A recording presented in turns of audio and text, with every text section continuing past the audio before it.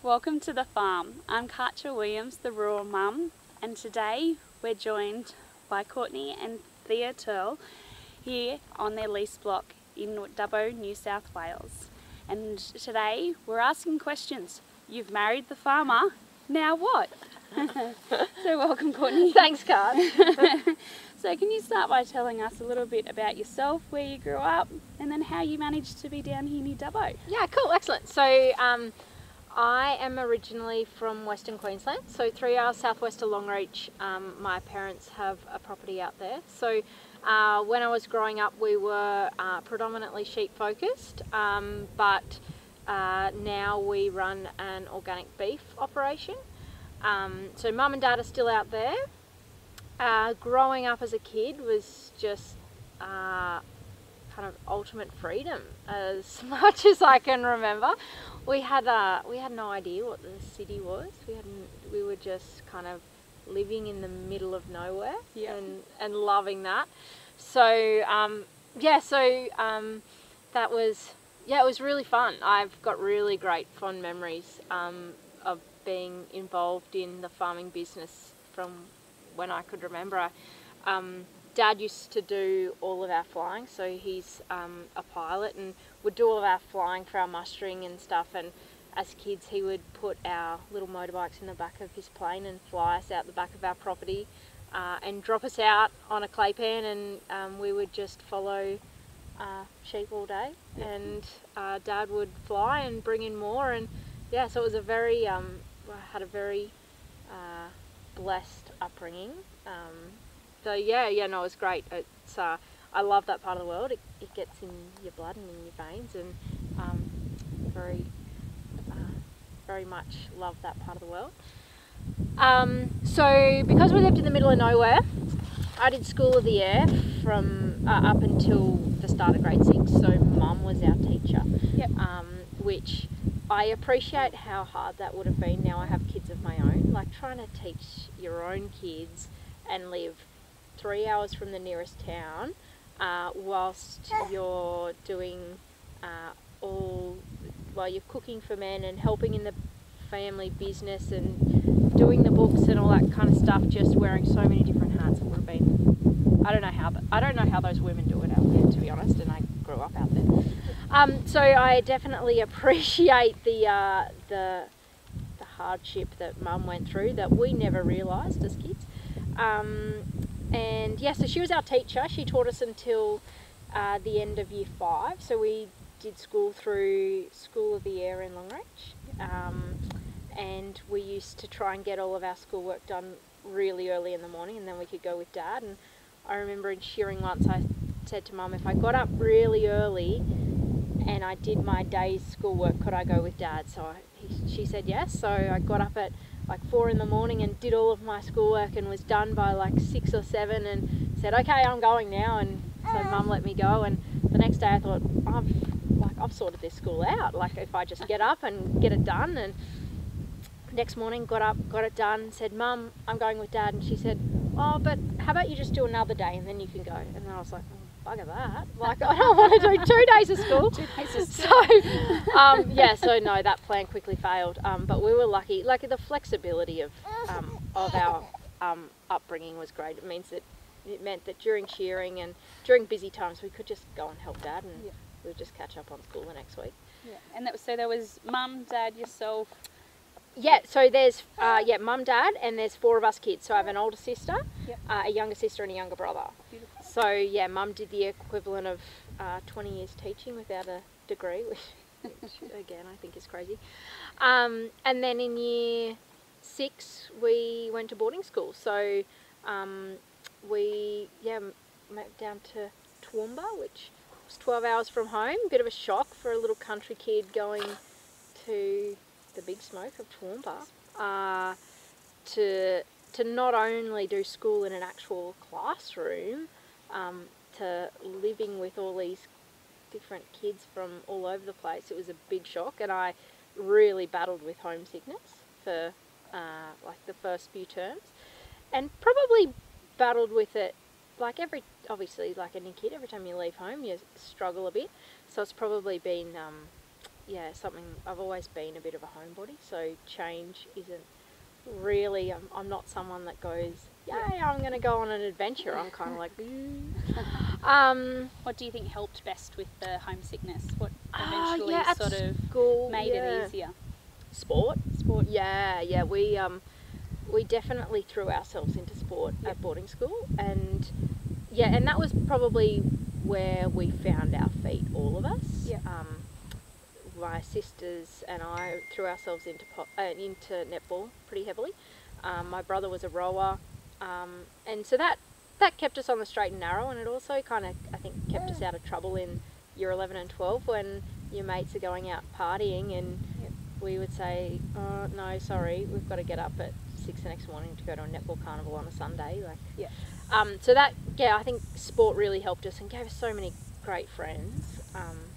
Did the whole boarding school thing, and then after I finished year 12, I went home for a year, did a gap year at home, which was great. It was it was the first time I'd been kind of at home for longer than a school holiday since I was about 10. So it was great to go home and help mum and dad and have a bit of time out, I think, from study. And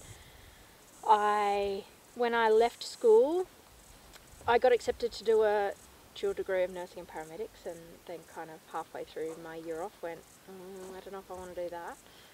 So decided to do ag instead, and ended up in Armidale, 3 years uni in Armidale, where I met my farmer. So through a crazy turn of events, we're at the same function together, and so we met in 2013, and it's nearly been 10 years. Was Tom going to Armidale Uni at the time, or he just happened to be there? No, he was just going for a party. We ended up, we were at a function, and we ended up on the table right next to the bar of everyone who couldn't get themselves organised enough to actually get enough people on a table. So it was just this rejects table of people out the back, and near the bar. And so twist of fate, that's and a few recommendations from some good friends, and I knew he was a pretty decent guy. So beautiful. And Tom's from Dubbo, New South Wales, so he's ultimately how you got to this end of the world. So we did long distance for 3 years. So I was working in Queensland in beef feedlotting for a couple of years, and then went home again and helped mum and dad during one of their bad droughts in 2015, and then moved down here. It was probably after 3 years of long distance. We went, righto, well, let's make an actual go of it. There's plenty of so there was plenty of times on long drives to decide whether we actually wanted to be together or not. And we decided that we'd give it a crack. So moved down in 2016 and took up a role as a grain trader. And I'd never done grain before, so that was amazing. I had no idea about the whole world of cropping, because I was a vast grazier from Queensland. So seeing cropping was pretty cool, and working out the ins and outs of kind of the logistics and international markets, that was fun. And then I got, I heard about a job which is now my current job. I'm on maternity leave at the moment with my second, but so I work for Nutrient Ag Solutions as an animal production specialist. So my role is predominantly on farm with producers and helping with animal health and nutrition, and just trying to help producers get the most out of their businesses from livestock health and nutrition. Beautiful. So what year did you and Tom end up tying the knot, and then what did you said you're mum of 2 now? And Thea's here with us on the floor. So tell me a bit about your family structure now, and what are the plans going forward? Tom and I were married in 2019, and we had our first girl in 2020. She was a COVID baby, so she was a 2020 baby, and then we have a second little girl, Thea. She is 7 months old now, so she was born in the middle of 2022. we are here at the moment on our lease property. So we lease just under 1,000 acres, south of Dubbo. Tom works full-time on his family property, which is only about 10 k's down the road. And yeah, we lease this, Tom and I, as our little kind of outlet. And yeah, it's fun, it's great. It gives us a little, a lot of freedom in what we do in our decision making, and we get to play around, and yeah, it's fun. It's fun. Good. And you're saying that you manage it mostly on afternoons and on weekends. And then what are you running here at the moment? Yeah, so we're the definition of weekend warriors a lot of the time. So we do a lot of after work stuff. It takes me 11 minutes to get here. So we normally come down after work, do lick runs, that kind of stuff, and then weekends. So if there's anything to do kind of between 9 to 5 jobs, like auctions plus assessing or visits with the aggro and that kind of stuff, the girls and I do that. Yep. And we're fortunate that Tom's parents, like if there's something on, they say he comes down and helps during work hours if we need a hand, but most of the stuff the girls and I can kind of handle. So yeah, that's how we roll. And running sheep and cattle at the moment. Yeah, so we started, when we started, we didn't have a lot of finance. So we were buying, like it was raining. We took over the lease in May 2021. So we're fortunate, it's been raining really since we took it over. So we started off to try and keep on top of the feed that we had. We were buying things that were cheap, so we could buy enough numbers, essentially, and we worked out that that probably wasn't the best move for us. Hey, yeah, and so we were doing a lot of sheep, and hey, yeah, so we were running a lot of sheep, and infrastructure-wise, we don't have a shearing shed, which made it a bit tricky. We were very fortunate that our neighbour let us borrow his shearing shed, and so we kind of made a bit of a decision that we'd go cattle. It's a lot less labour intensive. It's easier for us to manage when we're just doing weekends and after work. So yeah, we've only got a handful of sheep on at the moment, but running predominantly cows and calves and joining some heifers at the moment. So yeah, and we've been able to kind of trade our way into some good quality stock. So yeah, we're excited with where we're at the moment, and we're really happy with how our stock are looking and how they're handling current season. Courtney, what did you find was the biggest surprise or hurdle when you took on the lease block? Probably a really positive surprise for us was how encouraging our little local community was. Like everyone was always asking us about how we're going and what we're running, and showing a really genuine interest in what we're trying to do. They're really positive, which is it's great, because I feel like when we took it on we were like, oh, what are we doing? But yeah, everyone's been super positive, really happy to kind of help, and a good sounding board if we want to bounce ideas. We've been able to grow our little network of people that we can ask questions to, and just pick their brains really on business. Like there's some really amazing ag businesses locally that we can really draw some inspiration from. So it's been fun. It's been fun implementing kind of ideas and going, oh, that worked, or oh, that didn't work. And learning from the things that didn't work. So putting together some little policies that, like, so one of our trading policies is we don't like to have sheep over summer traditionally. It doesn't really fit the grass that we grow, so we try and stick with cattle trades over summer, stay out of the fly wave and the worm burden, and yeah, so we're lucky that our business has that flexibility that we can trade in and out of different classes of stock to suit what feed we're growing and the situation that we've been dealt with. So yeah, that's been fun. It's been a good surprise just how positive people are, which is nice. Yeah. And since having the girls and still trying to manage the block and work and everything else, what sort of things have you adapted or learnt, or top tips that you have now that the girls are here with you? Yeah, cool, top tips. Mum hacks, dad hacks, I'm all about hacks. The greatest thing we did was buy a buggy. Yep. Buggy has given me so much freedom. Like, I think coming from a background that I've always been really involved with the day-to-day on the farm stuff. So I am by no means a domestic goddess. I hate housework, and I try to play to my strengths, and my strengths are outside. So the buggy gives me the autonomy to do that. I'm as 100% effective in the buggy as with the two girls than someone is in the buggy by themselves. So that gives me a lot of freedom. We can do lick runs and get sheep in and all that kind of stuff.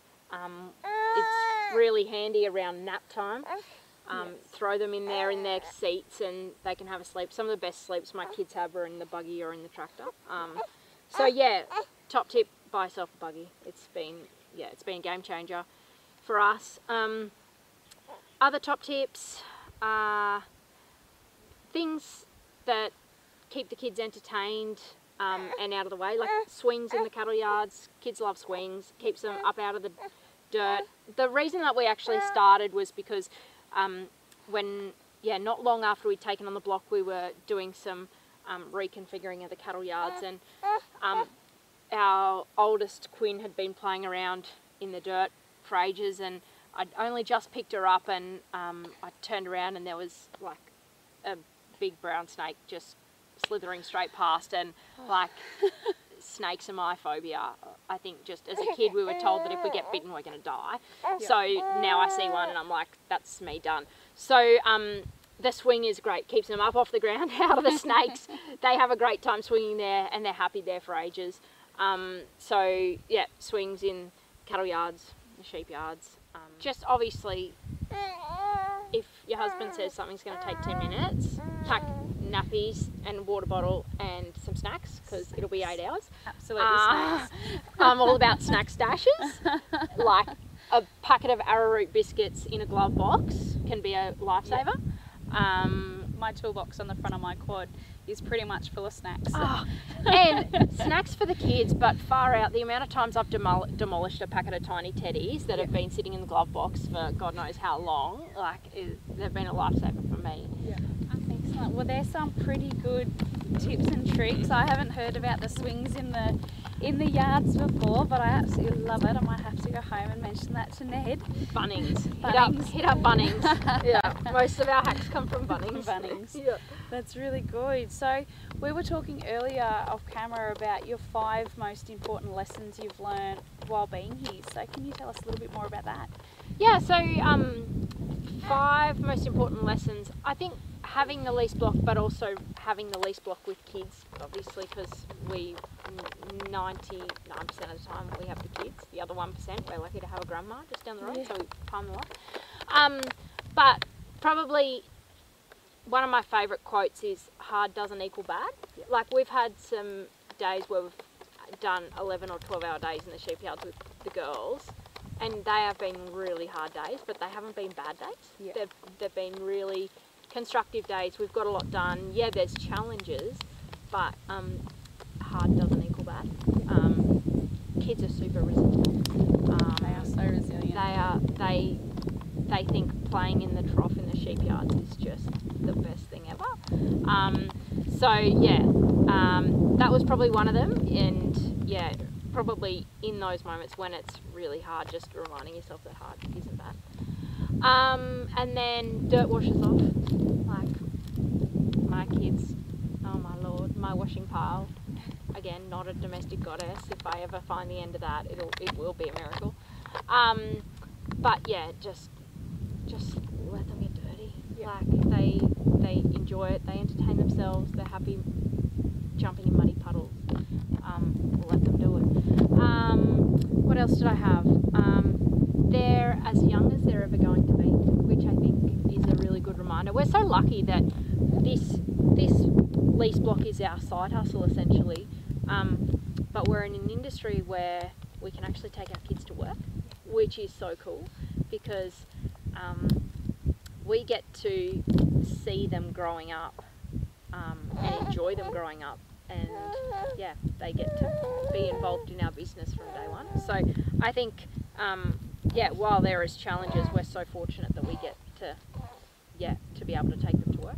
You can get everything done, you just have to work out what that everything is. So prioritising is obviously very important, and you probably naturally do it when you have kids anyway. You become a lot more effective with your time, I think, when you have kids because you have a lot less of it. But yeah, I think prioritising what's important, and yeah, again, just not doing the stuff that you don't have to, and yeah, it's yeah, I think that's an important one.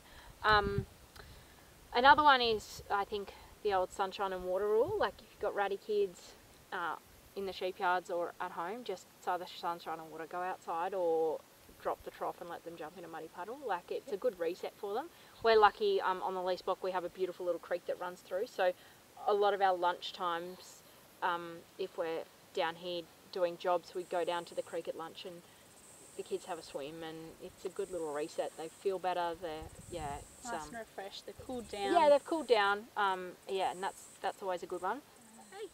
Yeah, and I think the other one is Weet-Bix can be dinner. Like, I think mum guilt is a real thing, and we always feel bad about them not getting their 5 serves of veggies and whatever else. But at the end of the day, like, they can have Weet-Bix for dinner. Yeah. Like, if path of least resistance at times, like if you've been outside all day, yeah, just you don't. no. Anything that's portable. Yep. Arrowroot biscuits, tiny teddies, jats. Catch up on the veggies and the meat another Yeah, night. that's exactly right. Like they're all important, but don't make another job for yourself trying to make a gourmet meal. Let's be honest, your kids probably aren't going to eat anyway. Yeah. Like, yeah, a cold sausage or a Weet-Bix does just the job. Yeah. The thing that I struggle with having kids and being on farm was I'm so used to being outside and capable and competent at doing everything outside, and then when you have kids you're like, like how do I approach this? Yep. And I think I realised early on with my first, the more that I do, the more I realise I can do. Like the first lick run you do with a baby, you're like, oh, this is going to be impossible, how am I going to handle it? And then you do it and you're like, actually that wasn't too bad. Like maybe tomorrow I might do another paddock, or it's not, the more you do the more you realise you can do, I think. And one step at a time. Yeah, that's it, one step at a time. And I think I found it way more daunting going and buying groceries for the first time with a kid than I did doing a lick run, because lick run is my strength. That's what I know, that's what's easy. And probably not overthink it. Like